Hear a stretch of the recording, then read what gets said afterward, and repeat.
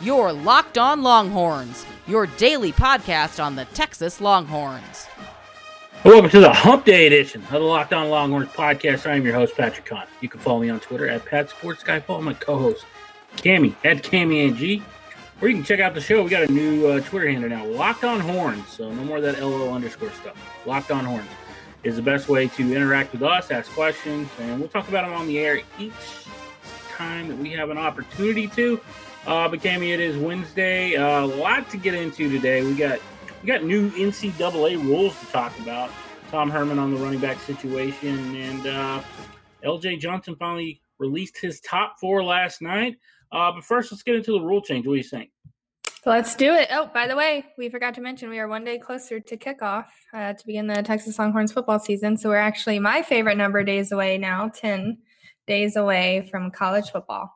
We are 10 days away, but I also want to remind you that this episode of the Locked On Longhorns podcast is brought to you by our friends over at Built Bar. Head over to BuiltBar.com, use the promo code LOCKEDON, get $10 off your first purchase.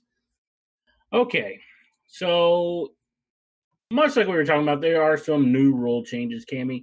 The NCAA released some rules through the National Football Foundation. And one of the big rule changes that I think we've talked about a lot, I think I think most fans get mad about this is the targeting rule, right? Right. And so they didn't make any actual changes to the rule or the punishment. The new rule is that if a player is deemed disqualified from the game, they are no longer required to leave the field and head back into the locker room. You agree with that? Yeah, I was just going to say, I actually like that. I never really understood because, I mean, most of the time a targeting penalty, the player's not necessarily meaning to go in that way. And I think unless they're causing any type of issues on the sidelines or something like that, that might cause for them to have to leave the field. But no, I'm actually a fan of that. I think they deserve to still be out there with the team and offer assistance any way they can on the sidelines. Yeah, I think – the thing that they should do is, take their helmet away, obviously, or maybe require them to take their jerseys and shoulder pads off. Right. Mm-hmm. But, I'd never agreed with, sending them out there. So that was one of the new changes. Another change is jersey number changes. The number 0 is added as a legal jersey number, obviously, because Tariq Black is wearing the number 0 this year. Right. But another rule change that they're making is no more than 2 players can have the same jersey number. So obviously, with like the number 11, you have Sam Ehlinger, you have Chris Adamora. So no more than 2 players can have that same number. In previous seasons, there was no limit, but that has been limited to 2 this year. Yeah, well, I'm definitely a big fan of that because I don't like multiple numbers in general. So at least they put a max on it now. And it's kind of confusing for Texas because Brendan Schooler, the new transfer wide receiver, just posted a picture of him on his Instagram in a Texas jersey, and it was the number 11. So I don't know what they're going to do about that or why that necessarily happened or what number he may be. But I'm indifferent, I guess, on the number 0 just because I personally don't feel like that's a number that should be worn in college football, but I don't know. Maybe Tariq Black can change my mind. Yeah, but at least it's the single 0 and not the double 0, which is still that number 00 is still actually outlawed by the NCAA, where it's not like basketball. Because I remember growing up watching the Jazz play and Greg Ostertag, and he had the 00, and I never understood it. But they're still not allowing that in the college game. So another change that they're making is pregame warmups and officials' jurisdiction. So prior to this new rule, there were 60 minutes prior to kickoff is when the officials could actually enforce any rules on the field where, if there was any unsportsmanlike conduct during the pregame, it could be penalized at kickoff. They've actually now extended that to 90 minutes prior to kickoff. And now any player on the field must have their jersey on with numbers visible. If not, the player has to leave the field. Also, they cannot be on the field without being accompanied by an assistant or head coach. Huh. So, yeah, I mean, I can't really argue against any of the rule changes, can you? No, I think that makes sense, having coaches on the field because maybe a player is less likely to get into a situation with his coach standing right there. But I thought it was interesting that they did that. And then there's obviously some other changes. The penalty for a team not complying with the jersey rule, which is having to do with contrasting numbers or a colored jersey in violation of the rule, will be a 15-yard penalty after the kickoff of each half and the loss of a timeout in each quarter that the illegal jerseys are worn. Well, I like that because I don't think there's any reason that any team should necessarily break that rule, because obviously it's kind of a cut and dry rule. And I like that punishment too. I mean, 15 yards at each kickoff at the beginning of each half, I think that's solid. So I don't think anyone will have any troubles with that, though. No, they definitely won't have any troubles with that. Okay, so we're going to get into some of the changes that they made due to COVID-19. Team area and coaching box.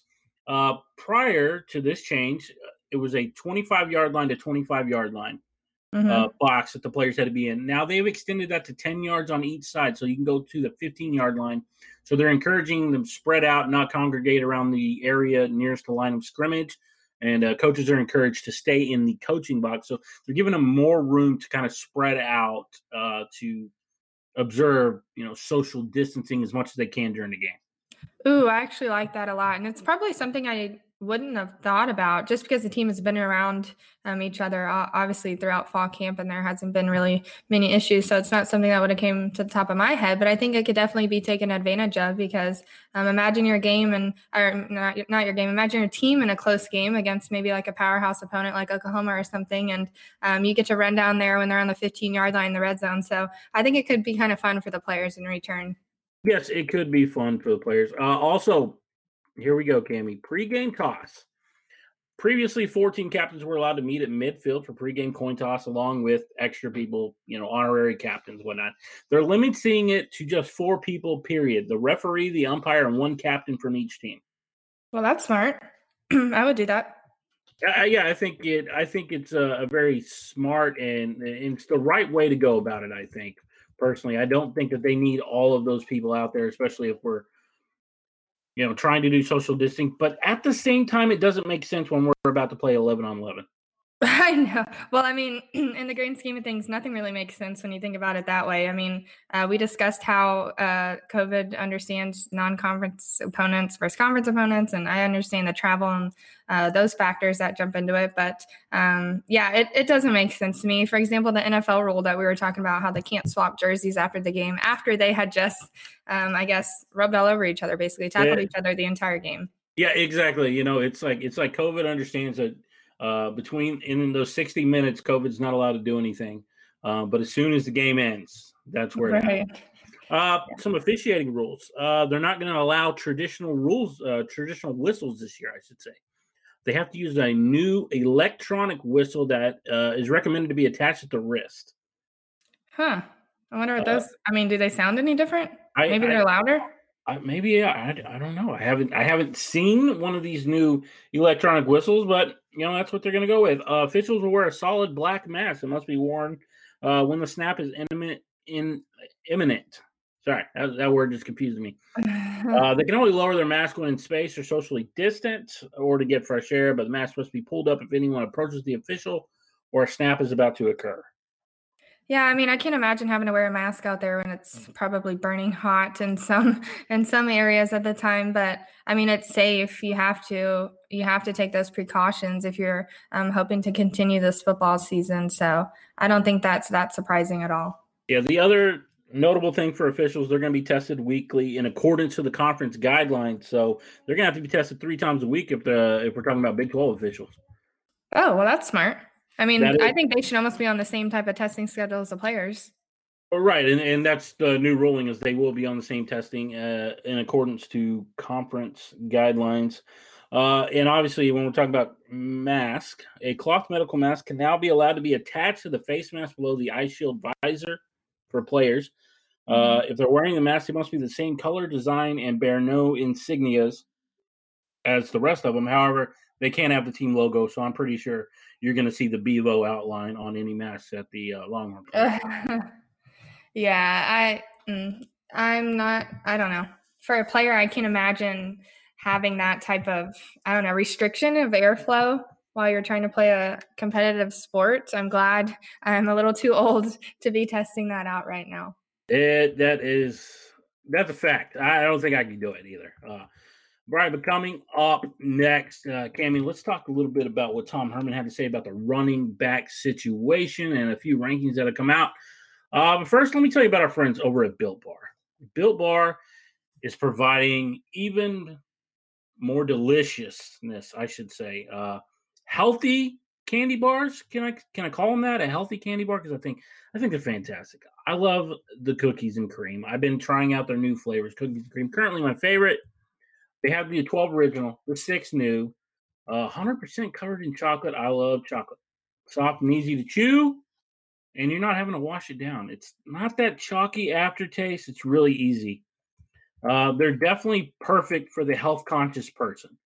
If you're trying to lose or maintain weight while indulging in a delicious treat during this pandemic when we can't get out, I mean, you're talking low-calorie, low-sugar, high-protein, high-fiber, and great for the keto diet. You got to check them out. Go to BuiltBar.com. Use the promo code LOCKEDON. They're going to give you $10 off your first purchase. You definitely got to check it out. But don't take my word for it. Give it a shot, and you get $10 off. Again, BuiltBar.com. Use the promo code LOCKEDON.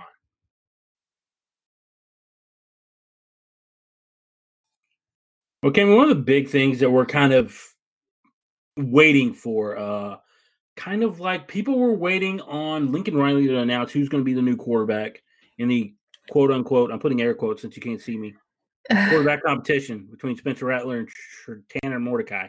But the real competition that you don't have to use air quotes for, who's going to play running back for the University of Texas? Who's going to be the starter? There won't be. I don't think Tom Herman wants to name a starter. I don't think he needs to name a starter. I think it's going to be one of those three-headed monsters in the backfield. Running back by committee type of approach, you could say. But and Herman has mentioned himself recently that he doesn't necessarily care who's out actually running out with the ones on the first play of the game against UTEP. So he's going to use them all in their own unique ways. I think they all have completely different skill sets that can be useful. But what grabbed me by attention when Herman was speaking was that he kind of sounded like he was planning to use that hot hand approach throughout each particular game. He said, you never know who's going to be on, who's going to be off, who's seeing the field better at the time, things like that. So I think he's going to take kind of the hot hand approach, see who's doing well that game, and it could change week by week.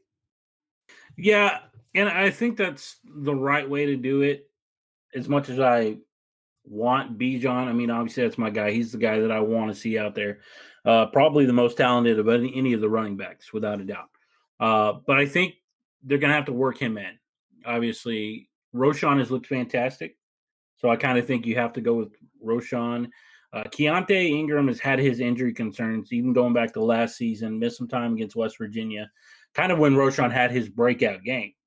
Right. And so I think you have to look at it with, ride the hot hand. Who's doing well right now? Obviously, if you pay attention to the reports out of camp, it's Roschon, so he should probably get the first shot against UTEP. But I think in a game that they're expected to basically run UTEP off the field, I think that's going to be your opportunity to get maybe a better look at Bijan in the second half. Just make him the primary guy and spell him with Gabriel Watson, the transfer.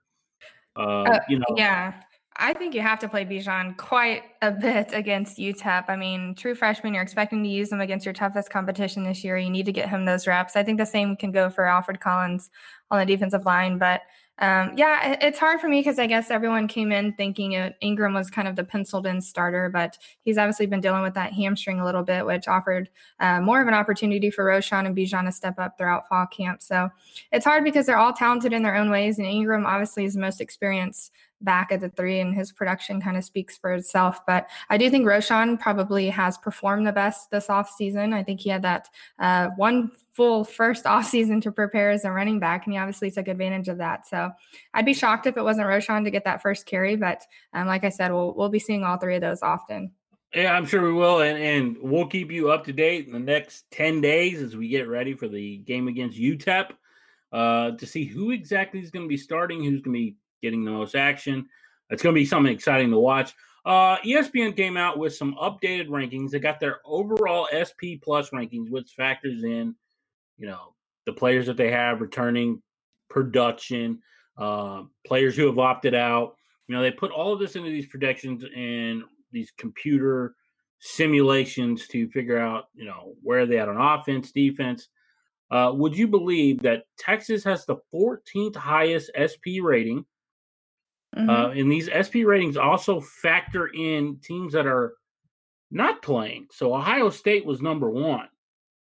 Wow. They had I'm not shocked by that, though, because all the preseason polls that we've seen, Texas has pretty much always been within the 13 and 15 or so range. So, yeah, I mean, I guess that's where they're getting that information from. However, if you take out the teams who are not playing, they're actually closer to 10th on this ranking. Here was the one item that I thought was interesting. They have Texas projected with a top 5 offense with a 40.8 rating. Oh, yeah. I think that's impressive. I think it's realistic for them. We know they kind of have one of the most high-powered offenses in the country. I mean, look at their experienced senior quarterback. And like we just mentioned, the 3-headed monster at running back. So they have some inexperience at wide receiver. But, I mean, look at their offensive coordinator. He wants to put up 45-plus points a game. So I think he's going to be aggressive.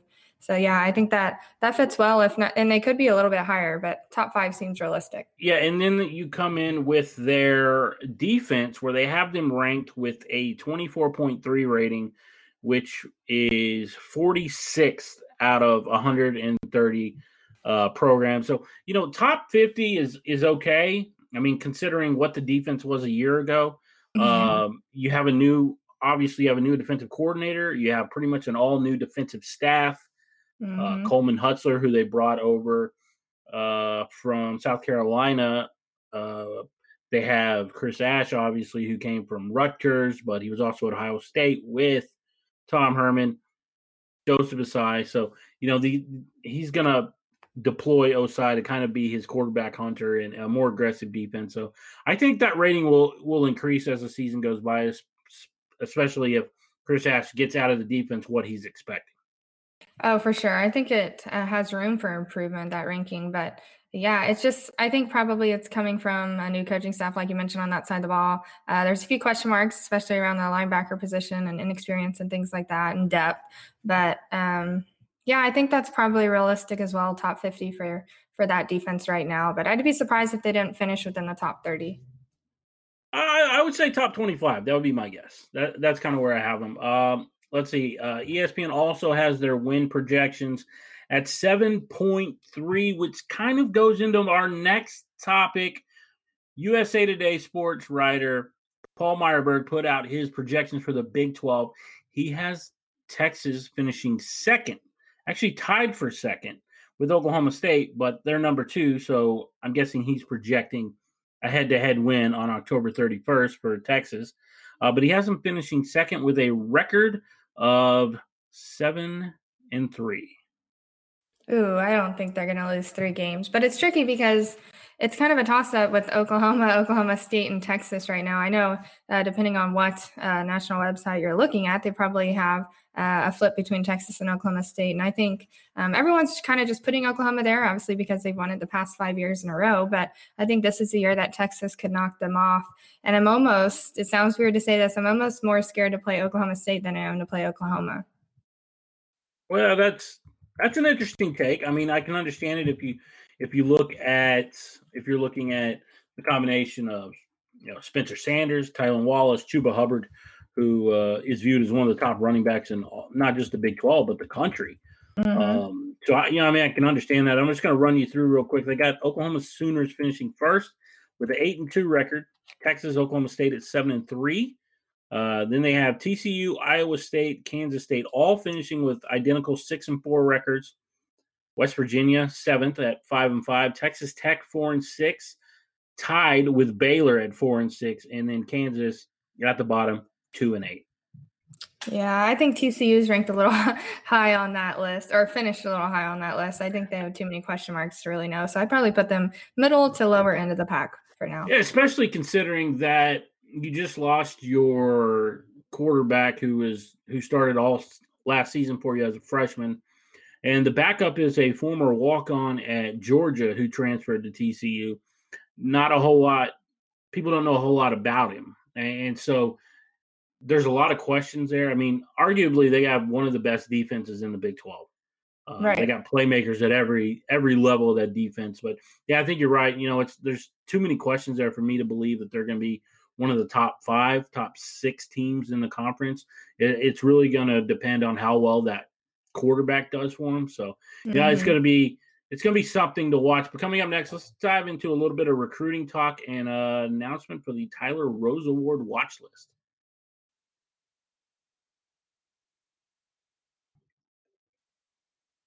All right, we teased it on Tuesday's episode. LJ Johnson out of Cypress Fair High School. Cypress Fair. Yeah, I mean, it's no, Cypress. It's basically in Cypress. Yeah, it is in Cypress. Cy Fair High School running back, 4-star. LJ Johnson finally released his top 4 schools. We almost nailed it. We almost nailed the 4, except for one. So we had Texas A&M at the top. Mm-hmm. We've known about those. Those are the 2 teams that have been battling from the most. You add in LSU, and Alabama was my pick, but they're not. Alabama was out. Oklahoma in. Yeah, I was pretty surprised. I know right when we saw that, we were all like, whoa, Oklahoma made the top 4 just because of Kamar Wheaton sweepstakes going on over there and things like that. But I still to this day think it doesn't really necessarily matter because I think when it comes down to it, Texas and Texas A&M are his top 2 choices. Yeah, I think that's who it comes down to. But obviously, he's going to listen to Oklahoma. And I think it's a smart thing. You should listen to Oklahoma. And because obviously, what if Kamar Wheaton chooses not to go there? Right. So there's that opportunity. Obviously, Texas has a commit in Jonathan Brooks, but I think their big target is LJ Johnson. I think that's who they want. Oh, I completely agree. And I think it's who Bijan Robinson wants. And obviously he wouldn't be recruiting so hard at LJ if it's not what the coaching staff wanted and things like that. So it's a trickle-down effect. And I really do feel like LJ is their guy, and they'd be really disappointed if they didn't land him.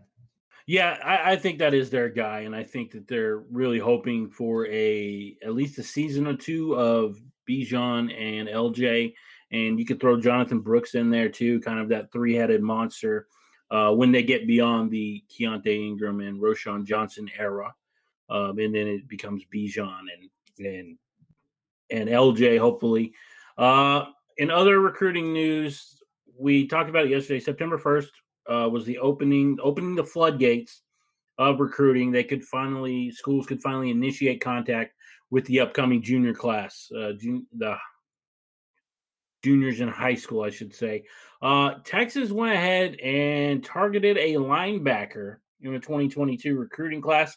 He's actually a USC commit, and I'm going to butcher this name. I already know it's like Nuaf Tuahalamaka. Oh, yeah. I saw that on Twitter, and I didn't even try to pronounce that. NT. That's what we're going to call him, NT. I'm just going to go with his initials. And according to Rivals, he's the number 1 linebacker in the country. Ooh. Composite ranking, he is a 79 overall, number 9 in the state of California, number 5 linebacker according to 24/7 Composite. They have him ranked linebacker, and Rivals went with 1. Wow. Yeah, I think that's smart for Texas to jump on that early. I know he's already committed to USC, but it's very early on in that recruiting cycle. So unless he has very, very strong ties to USC for some reason, maybe it's family related location, I have no idea. But Texas could very well still be in play there. And I think obviously we talk about the depth at linebacker and the inexperience at linebacker. So that's one of the positions they need to target heavily in these upcoming recruiting classes. So I was impressed that they went ahead and offered him. Yeah, so the offers that he has right now, obviously USC he's committed to, but he also has offers on the table from Florida, LSU, Nebraska, Oregon, Penn State, Tennessee, and Texas. Obviously, like you said, it's early on in the process, and before yesterday, opening the floodgates at midnight, these recruits had to initiate contact. So schools that were interested haven't been able to contact these guys. So a guy like Quinn Ewers, who is now committed to Texas, he's probably going to start getting some offers because people couldn't contact him or they couldn't initiate contact until yesterday. So, I think it's kind of a similar situation. Right. But the other thing we want to talk about before we get out of here, the Earl Campbell Tyler Rose Award released their Big 12 watch list. We have one Texas Longhorn that made the list. Well, let me guess. senior quarterback Sam Ehlinger. Senior quarterback Sam Ehlinger is on there. We have also with Sam, we have Charlie Brewer, Kenye Nwangu from Iowa State, Malik Knowles, Kansas State, Charleston Rambo from Oklahoma. Rambo could be up there for sure. He could be up there. Tylan Wallace, Oklahoma State, so he's going to be up there. Tay Barber and Max Dugan, both from TCU. Jarrett Dagey from West Virginia, and a pair of players from Texas Tech, Alan Bowman and Sir Roderick Thompson. And that is your Big 12 players on the list. And obviously, if you don't know, the Tyler Rose Award is named after legendary Texas running back Earl Campbell, who is from the Tyler area. His nickname is the Tyler Rose, so you can understand why they call that award that. My favorites probably off that list are Rambo, Wallace, and Ehlinger, I think, in terms of probably having the most production this season. Yeah, I would agree to that. So the interesting part of this, for people that don't know, there's so much more to this award than just your play on the field. They talk about the player who exhibits the characteristics that defined Earl Campbell. And you're talking about integrity, performance, teamwork, sportsmanship, drive, community, and tenacity. Talking about adversity to, injuries, pursuit of goals, those are the things that they look at. And that's why I think a guy like Sam Ehlinger, because you see the work that he does off the field, trying to raise money, especially during COVID, what he does for his teammates, and he's kind of that guy that they rally around. So that's why I think Sam Ehlinger is probably going to be a finalist. And they will not name the finalists till obviously later in the season. They will narrow it down to 16 semifinalists and then the 5 finalists before making their announcement at the end of the year. So that's going to be definitely one to watch. But that's going to do it for this edition of the Locked On Longhorns podcast. Make sure you tell your smart device to play the latest edition of the Locked On NFL Draft podcast, hosted by Trevor Sikkema and Benjamin Solak. But for Cammie, Patrick, and as always, keep it locked on. Hook 'em.